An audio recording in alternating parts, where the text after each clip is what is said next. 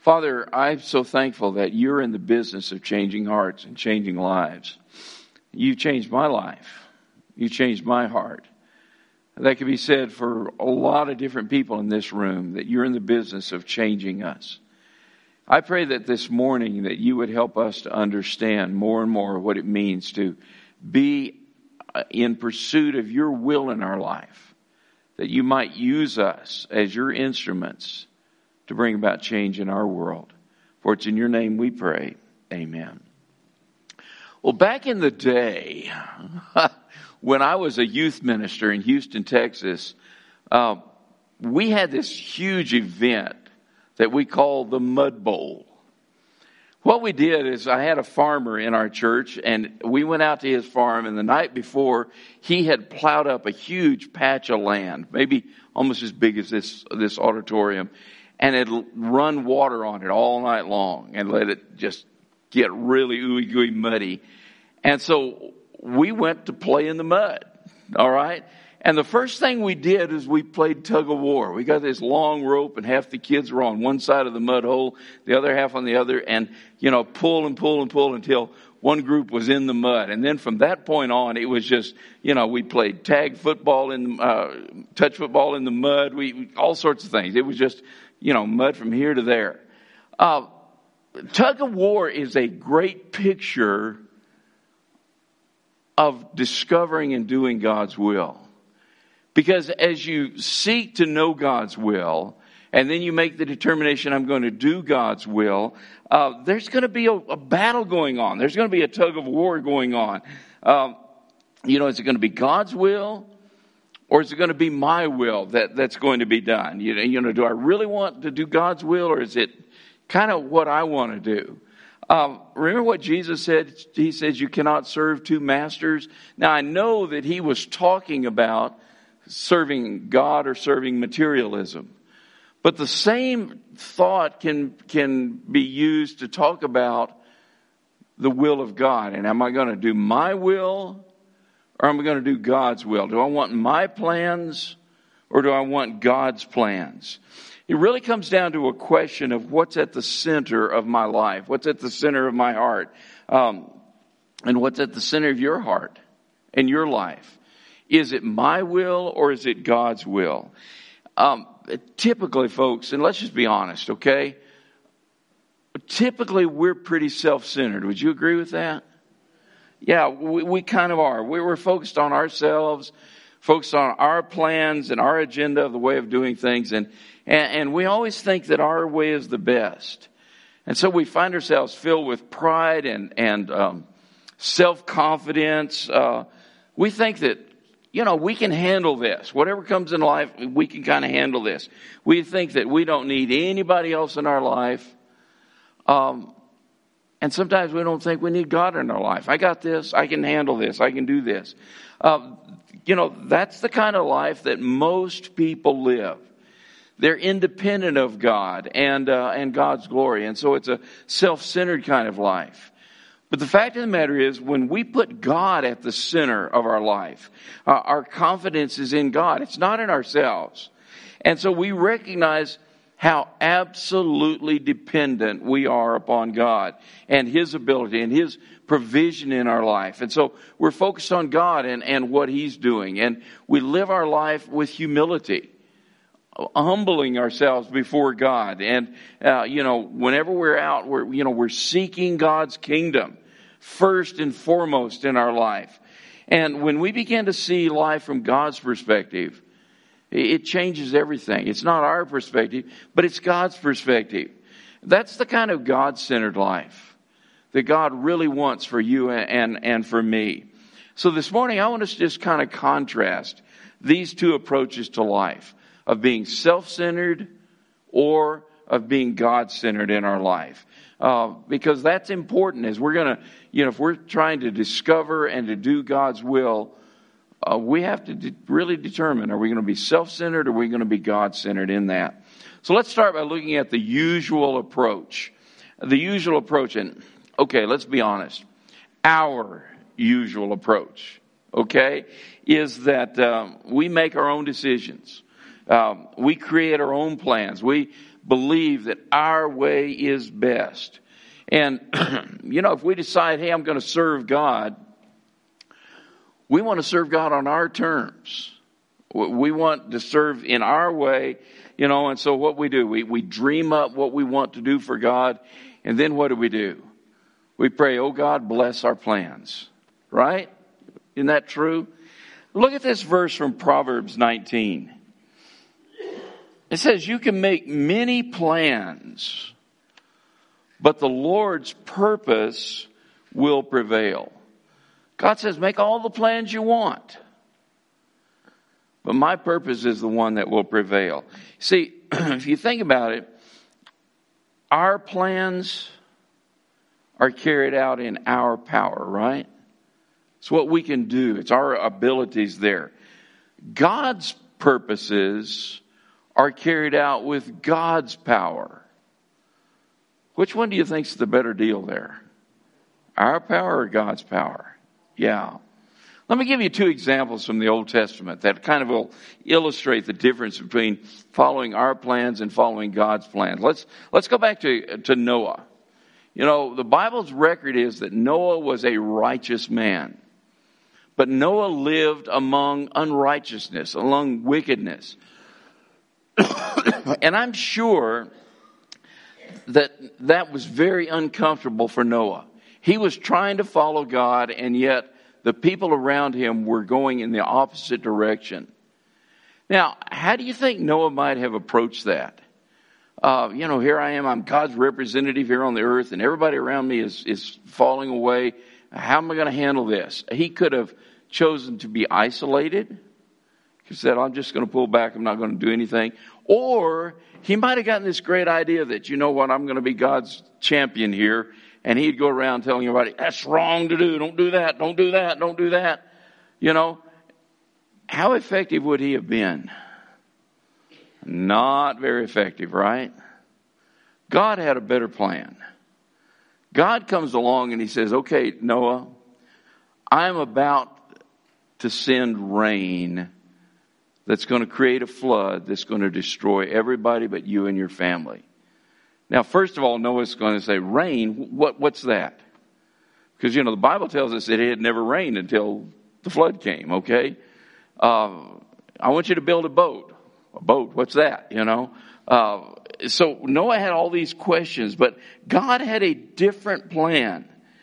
And God's purpose overrode the plans of Noah. Noah thought, I could just go around here and tell everybody they're wrong. But God had something different in mind. See, understanding what God is about to do in the place where I am is more important than me telling God what I want to do. You understanding what God is about to do where you are is more important than you telling God what you want to do. Let's look at the example of Moses. And we talked about him last week. But Moses is a great example of somebody who, first of all, he wanted to help his people out. He somehow had come to understand, because if you remember, even though he was raised in Pharaoh's home, the person who was raising him as his governess was his biological mother. And so she shared with him, hey, you're not Egyptian, you're a Hebrew. And as a Hebrew, you worship God. And so Moses grew up understanding that he was a part of the Hebrew people. And had heard the stories of God's call of Abraham on his life and how God was building a great nation. And so Moses was very aware that where the Israelite people were at that point in time in their lives, in their history, was not where God wanted them to be. That was kind of a detour because of a famine. And so Moses got this idea that I am single-handedly going to deliver the nation of Israel out of slavery. And we read about that in Exodus chapter 2. It says, many years later, when Moses had grown up, he went out to visit his own people, the Hebrews, and he saw how hard they were forced to work. And during his visit, he saw an Egyptian beating one of his fellow Hebrews. After looking in all directions to make sure that nobody was watching, Moses killed the Egyptian and he hid the body in the sand. The next day, Moses went out to visit his people again. He saw two Hebrew men fighting. Why are you beating up your friend? Moses said to the one who had started the fight. The man replied, "Who appointed you to be our prince and our judge? Are you going to kill me the way that you killed that Egyptian yesterday?" Then Moses was afraid, thinking, "Everyone knows what I did." And sure enough, Pharaoh heard what had happened, and he tried to kill Moses. But Moses fled from Pharaoh and went to live in the land of Midian. When Moses arrived in Midian, he sat down beside a well, and thus began 40 years of nothingness in his life, okay? He had failed miserably. But think about it. Here's Moses' plan. I'm going to deliver these people, but he would have done it against the will of Pharaoh and the Egyptians. And can you imagine the bloodshed that would have occurred as he tried to move those thousands and thousands of people out from Egypt when they didn't want to let them go? There would have been a bloodbath. He failed miserably. God, though, had a different plan. He brought Pharaoh to the point where Pharaoh actually threw the people out of Egypt. It wasn't Moses fighting his way out of Egypt. It was Pharaoh throwing them out of Egypt. Chapter 12 of Exodus says, Pharaoh sent for Moses and Aaron during the night. He says, "Get out," he ordered. "Leave my people. Take the rest of the Israelites with you. Go and worship the Lord as you have requested. Take your flocks and herds as you have said and be gone. Go, but bless me as you leave." All the Egyptians urged the people of Israel to get out of the land as quickly as possible, for they thought, "We will all die if these Israelites stay here." The Israelites took their bread dough before the yeast was added. They wrapped their kneading board in their cloaks and carried them on their shoulders. And the people of Israel did as Moses had instructed. They asked the Egyptians for clothing and articles of silver and gold. The Lord caused the Egyptians to look favorably on the Israelites, and they gave the Israelites whatever they asked for. So they stripped the Egyptians of their wealth. So here is, instead of leaving with much bloodshed, they left with much plunder. They robbed Egypt of all her gold and silver and fine clothing. That's an illustration of God's plan. And how God's plan is always better than our plans. Let me just mention one other story. God had a plan for the children of Israel to go into the land of promise. He had prepared for them. They sent 12 spies out to check out the land. The spies came back and said, "Oh, this is a great land. This is a wonderful place, but there's a little problem." Well, it's really actually a large problem. There are giants in the land, okay? And we can't fight them. Well, they're going to kill us. We can't do this. And so 10 of the spies said, "We're not going to go." And the rest of the children of Israel gathered around and said, "Oh, woe is me. Let's go back to Egypt. We had it better back in slavery than we're just going to die out here." They rebelled against God's plan. As a result, they were going to spend 40 years just wandering in the wilderness until every person in that generation died because of their unbelief toward God. Well, they said, "Okay, well, I guess we've blown it. We messed up. We probably shouldn't have done that. So we've got a better idea. We're not going to follow God's idea, but we got a better idea. Let's get up tomorrow morning and we're going to send our troops in and we're going to conquer the land because that's what we were supposed to do in the first place." And they went into the land, or headed toward the land to fight those who were, there. And they got their tails beat. And they came to realize we could have done it God's way. When we tried to do it our way, it didn't work. Friends, that's kind of how it is when we try to do God's work in our way. When we think we've got it better, we know better, we go and we try to do something and we always fall flat on our face. God's plans are so much better than our plans. Listen to this summary statement from Psalm 81 and verse 13 and 14. And it's talking about this incident where they believed the 10 spies and didn't believe the 2 spies. It said, God is well able to let us take the land. And this is what the psalmist said. God speaking. He says, "Oh, that my people would listen to me. Oh, that Israel would follow me, walking in my path. How quickly I would then subdue their enemies. How soon my hands would be upon their foes. God said, if you'd have done it my way, you would have quickly been in the land of promise. But because they didn't believe, because they had their own plan, they had their own notion, they ended up 40 years. And he says how quickly would be. See, we know that intellectually that God's plans are always best, don't we? But boy, when it comes to doing it, we have great difficulty. We have difficulty trusting that, okay, God, your plan is better. We know that up here, but somehow it doesn't relate to our feet, doesn't communicate down to our feet that we ought to do things God's way. Let me just share with you from my own personal experience. Back in 1978, when I was in youth ministry down in Houston,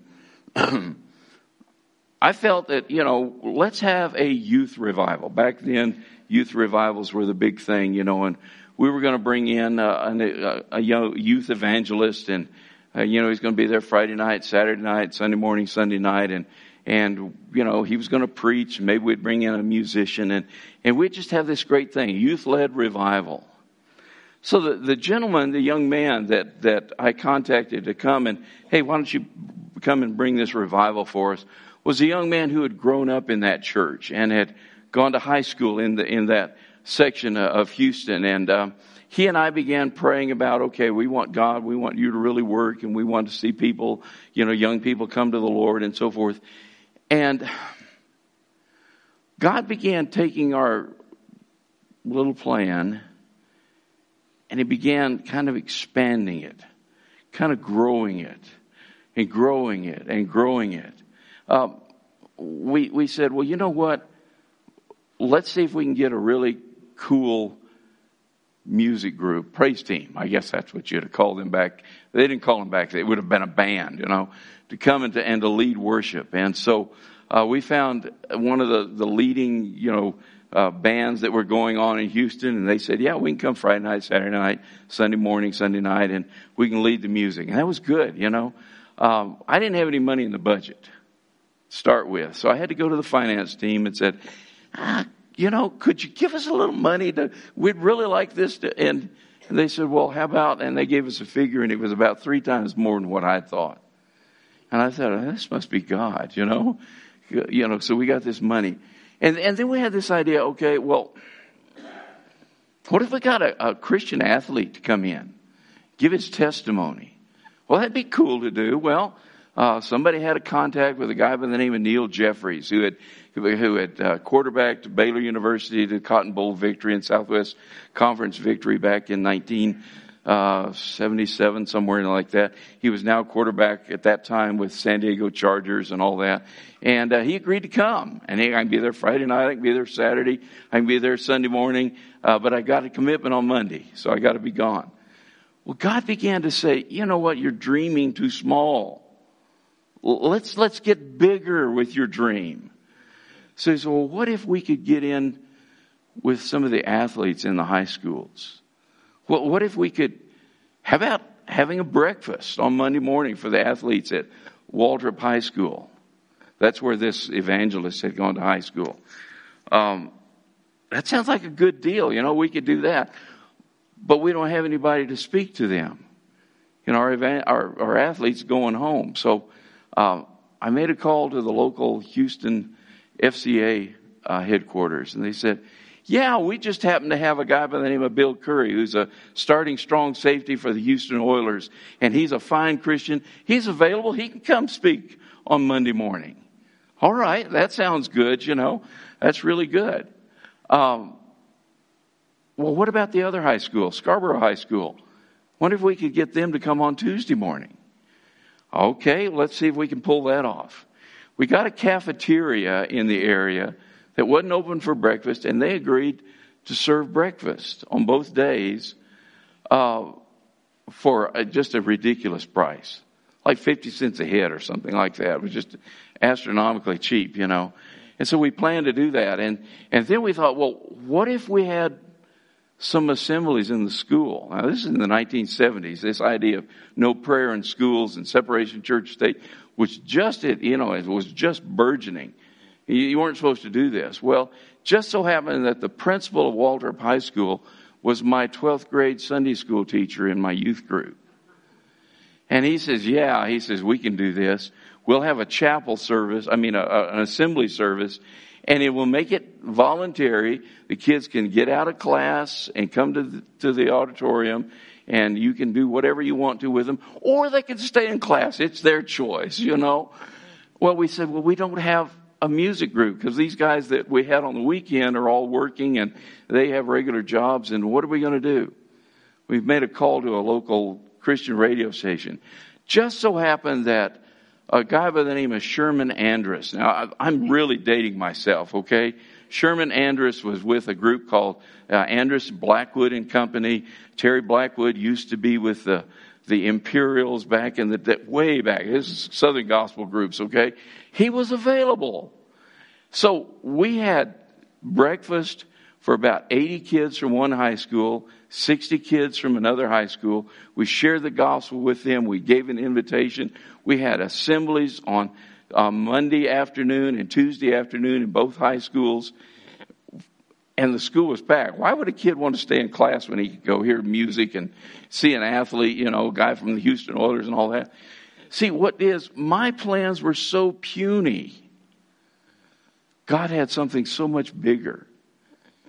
Because when God wants to work, He works in ways that He gets the glory. When I work, what happens? I get the glory. So I'm doing it again in either God's power or I'm doing it in my power. Which do you think is the better deal? It's always God's power, always God's power. Paul writing in 1 Corinthians says, no eye has seen, no ear has heard, no mind has imagined what God has prepared for those who love Him. We can't even begin to imagine what God would do if we would follow His plans and not our plans. Henry Blackaby in the book Experiencing God says this. He says, God will accomplish more in 6 months through a people who are totally yielded to Him than we could in 60 years without Him. And I believe that. That's true. After all, what did Jesus say? He said, for apart from me, you can do nothing. Folks, those aren't just pleasant sounding words. That is hard truth. Self-centered plans never work. We have our plans and that's about all we have. We have our ideas that we're going to carry out in our own power. And so what do? We barge ahead. And oftentimes we fall flat on our face. And then we're amazed. Hey, my plans didn't work. What's the deal here? Folks, I've come to realize that in my power, I can't do much. And when I do carry out my plans, who gets the glory? Generally me, right? Yeah. So it's my plans, my power, my glory. And that's far from what God desires from us. So who's going to be the center of my life? If I put me in the center, I don't get much in return for that.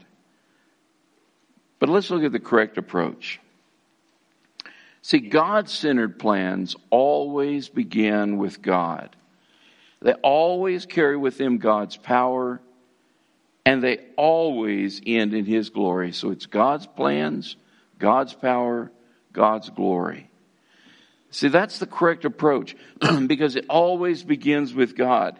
That's a continual theme in Scripture that God takes the initiative in His activity with people. Think about it. God came to Noah, said, this is what I'm about to do. God came to Abram while he was still in the land of his fathers, and He says, this is what I'm going to do. I want you to follow me. He came to Moses, spoke to him out of a burning bush. He came to David after God had rejected David's older brothers. He finally found David. He's the youngest, and He says, you're going to be my man. God confronted Paul when he was headed on the road to Damascus on a seek and destroy mission for Christians. And so every time that God did something, he had in mind what he wanted to do, some kind of result that would end in his glory. I mean, for Noah, it was a fresh start. For Abram, it was the beginning of a nation. For Moses, it was the liberation of a nation. For David, it was the exaltation of a nation. For Paul, it was the gospel proclamation to a Gentile world. And folks, I want you to know that God is still at work in our day and an age. God hasn't, his activity in this world didn't stop with the biblical times. God is still working. You look at it each and every day. There are thousands of people worldwide who are coming to faith in Jesus Christ. It is the most remarkable thing that God is doing in our world, that people are finding Jesus Christ by the thousands each and every day in places that you and I would never even begin to imagine. In places in Iraq, in China, in Southeast Asia, people are finding Jesus Christ as Lord and Savior. So God is at work. He's at work in our nation. He's calling people back to faith in himself. He's at work in our town. He's working in our church. He's at work in our families. He's at work in your heart. Folks, you are not here this morning by accident. God has drawn you here this morning because he wants to do a work in your life. He's up to something in your life, and he wants to do his work through us. And so when he invites us to join him, it's going to require some adjustment on our part. We're going to have to adjust our thinking here. And for many of us, that's going to be a radical adjustment. When we have these self-centered plans, we kind of think of God as kind of our servant, okay? We tell him what we want him to do. And then we kind of expect God to adjust his plans and his agenda to fit our needs, right? That's a wrong approach. Jesus talked about that in Luke chapter 17. He said, when a servant comes in from plowing or taking care of sheep, does his master say, come in and eat with me? No, he says, prepare my meal, put your apron on, serve me while I eat. Then you can eat later. And does the master thank the servant for doing what he was told to do? Of course not. In the same way, when you obey me, you should say, we are unworthy servants who have simply done our duty. We don't dictate to God what we want him to do. Instead, we say to God, we're your humble servants. Use us any way that you choose to. You see, when we're God-centered, we begin to see ourselves as his servants. He's not our servant. We're his servants. And we just become clay in his hands for him to mold and shape and use us any way he chooses to. So we adjust our lives to him rather than asking God, hey, we need you to adjust to us and our plans, okay? So the third thing I just want to mention is that God is at work. And I really do sense this. I sense that God is doing something in Spring Creek and Elko in our day and time, that he's up to something. I mean, his word is clear. Let me just remind you of these two great verses. 1 Timothy 2, 3 and 4. This is good and pleases God our Savior, who wants everyone to be saved and to understand the truth. You want to know what God's will is? There it is. He wants everyone to be saved and to understand the truth. And then 2 Peter 3:9, the Lord isn't really being slow about his promises, some people think. No, he is being patient for your sake. He does not want anyone to be destroyed, but wants everyone to repent. What is God's will? For people to come to faith in Jesus Christ. Jesus in Matthew 28 verse 19 says, therefore go and make disciples of all the nations. And a disciple is simply someone who knows Jesus Christ and who's growing in Jesus Christ. Somebody who comes to know him and then grows in him. So folks, what I want you to know is that God is already at work. I mean, last fall, back in September, our church staff met and we began to pray. What would God have us do in 2020? What would be the emphasis that we could really share with our church family? What is it God wants us to do? Not what we're going to plan and ask God to bless us, but what does God want us to do? And God just laid on our heart this idea of who's your one. that every one of us begin to allow God to impress us with the name of one person that we're going to pray for, that we're going to seek to reach during the next 365 days. Who's your one? He laid that on the heart of your church leadership, and this task of devoting all of 2020 to reach your one. And for many of you, He's laid it on your heart already to begin praying. There are over almost 100 names on that hall of one out there, right outside that door, of people that you're praying for that can find Jesus Christ as Lord and Savior sometime during this year. He's laid it on your heart, and He's inviting you now to join Him as He begins to work in their life, in the life of your one. And that's going to require some adjustment, folks. But God is about to intervene, folks, in the lives of lots of people that you and I know. He's going to begin drawing them to Himself. Why do I know that? Because you're praying for them. And when we pray, it sends God into the battlefield to fight against Satan, to get Satan to release them so that they might find the truth of what Jesus Christ is all about. And He wants to use you as His instrument. But folks, if you are self-centered, here's how you're going to respond, okay? Oh, I don't know enough to share with somebody about Jesus Christ. I'm not the right person. I don't think I'm able enough to do that, and blah, blah, blah, blah, blah. Okay? I mean, think about it. Do you see what's happening? When the focus is on self, we come up with this whole list of excuses as to why He's got the wrong person to do what He wants to do. But don't be self-centered. Be God-centered. We need God's perspective. God knows you can't do it, okay? But He wants to do it through you. And He wants you to come alongside of Him that He can work through you. And so as you begin to pray for that one, God's laid it on your heart. And there's going to be an invitation because they're going to start asking questions. And that's an invitation for you to join Him in what He's doing. That's a God-centered approach. See, God's work at Calvary Baptist Church in the year 2020 doesn't just stop, folks, with who's your one. We're going to continue to pray for every person in this community for God's intervention in the lives of each and every person. Some of you remember all the way back to 2012. That was 1,000 years ago. 2012. We did something here at Calvary Baptist Church that we called Pray for Elko. You remember that? Where we hung doorknob hangers on every single house in Elko that simply said, Elko, we want to pray for you. And it gave them a phone number or a internet a place where they could send us prayer requests. And then we spent time praying for all the requests that came in. And we got a good number of prayers from people saying, pray for me in this situation, that situation, so forth. We're going to do it again. We're going to do it again. You'll hear more about this in the days ahead, but 2 weeks before Easter, we're going to blanket Elko. And if we've got enough people who help us, we can do Spring Creek as well. We're going to just hang a simple doorknob hanger on every single door in Elko and just say, we want to pray for you.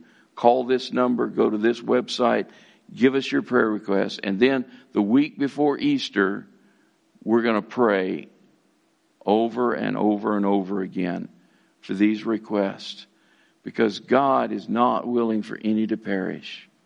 God wants all men to be saved and to understand the truth. See, we believe that praying for Elko, for Spring Creek, brings God onto the battlefield for the souls of lost people in our community. And again, God is not willing for any to perish. So we want to join God in what He wants to do in our community.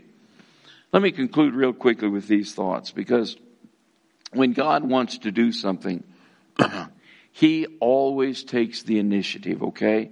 He doesn't wait to see if we're wanting to do something with Him. But after He's taken the initiative, He does come.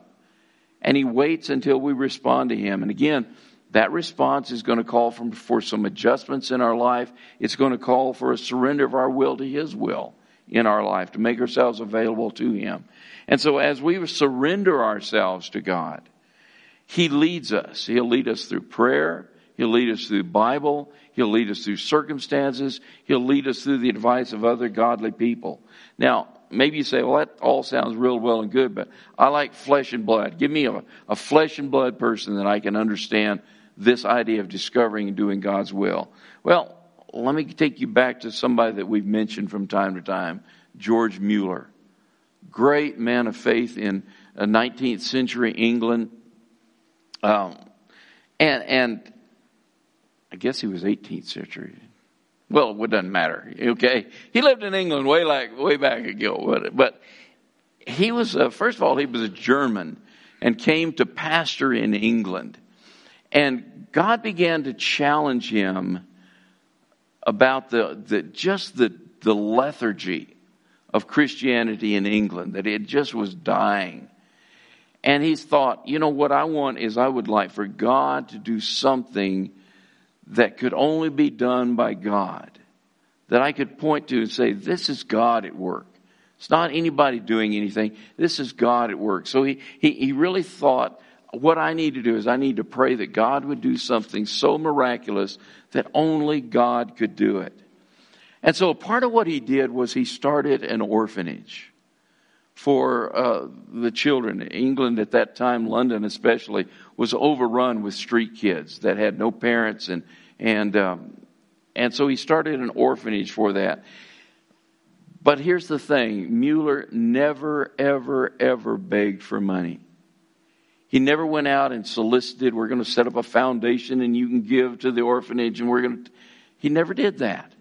In fact, he never let anybody know that the orphanages had needs. The only person he ever talked to about the orphanage needs heat, the orphanage needs food, the orphanage needs blankets, he talked to God. And he prayed and he prayed and he prayed.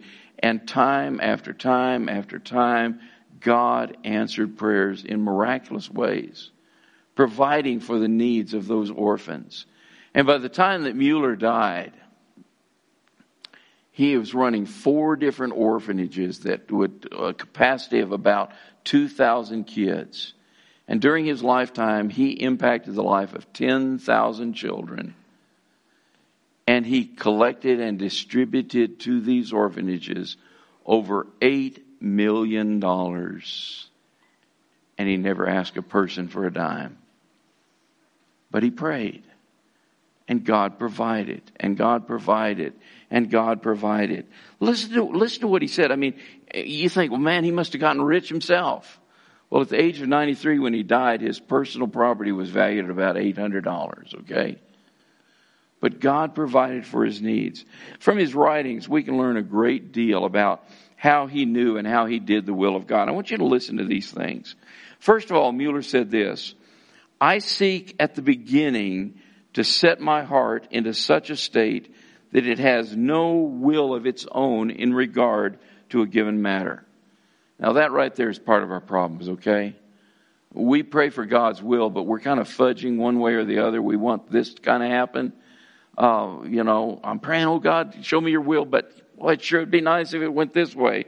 Here's what Mueller concluded. He says, 9/10 of the trouble with people generally is just here.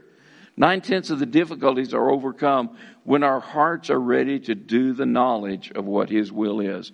In other words, you and I need to, if we're going to seek God's will, we don't need to have a pony in this race. We need to say, okay, God, if it's this way, okay. If it's that way, okay. I just want your will. Secondly, he says, I've emptied my heart of all preconceived ideas of what I think God's will should be, and I'm going to leave the results to him. And he says, I don't leave the results to feelings or impressions. I'm just going, I feel this is kind of the way. He said, to do so, I make myself liable to great delusion. So in other words, don't go with your gut. Okay? That's not how you find God's will. Third, he said, I seek the will of the Spirit of God through or in connection with the Word of God. The Spirit and the Word must be combined.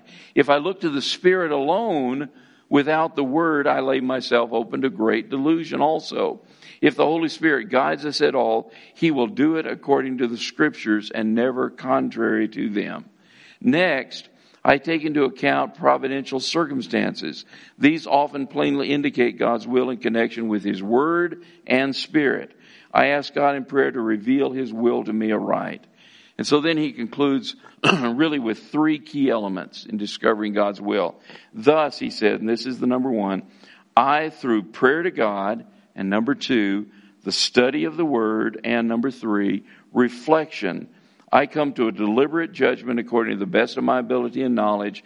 And if my mind is thus at peace and continues so, after 2 or 3 more petitions, I proceed accordingly. So let me summarize real quickly the guidance that Mueller gives. He says, first, we've got to make sure that our will is negative. I mean, it's not even there, okay? That we have no will of our own in regard to the issue. We've got to seek to get to the point where we want God's will only.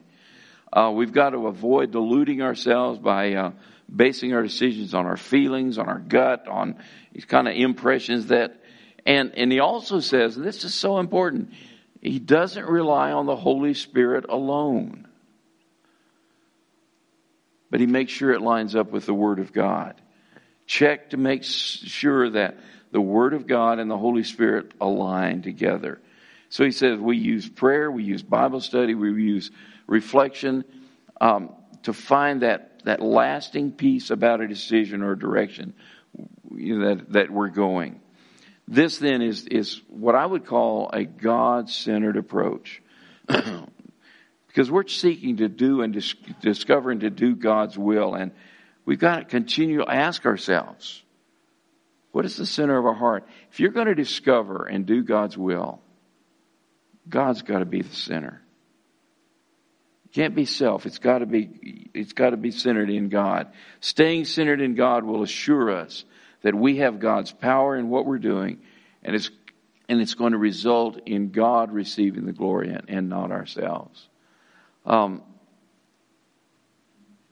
one of our lives needs to be centered in God.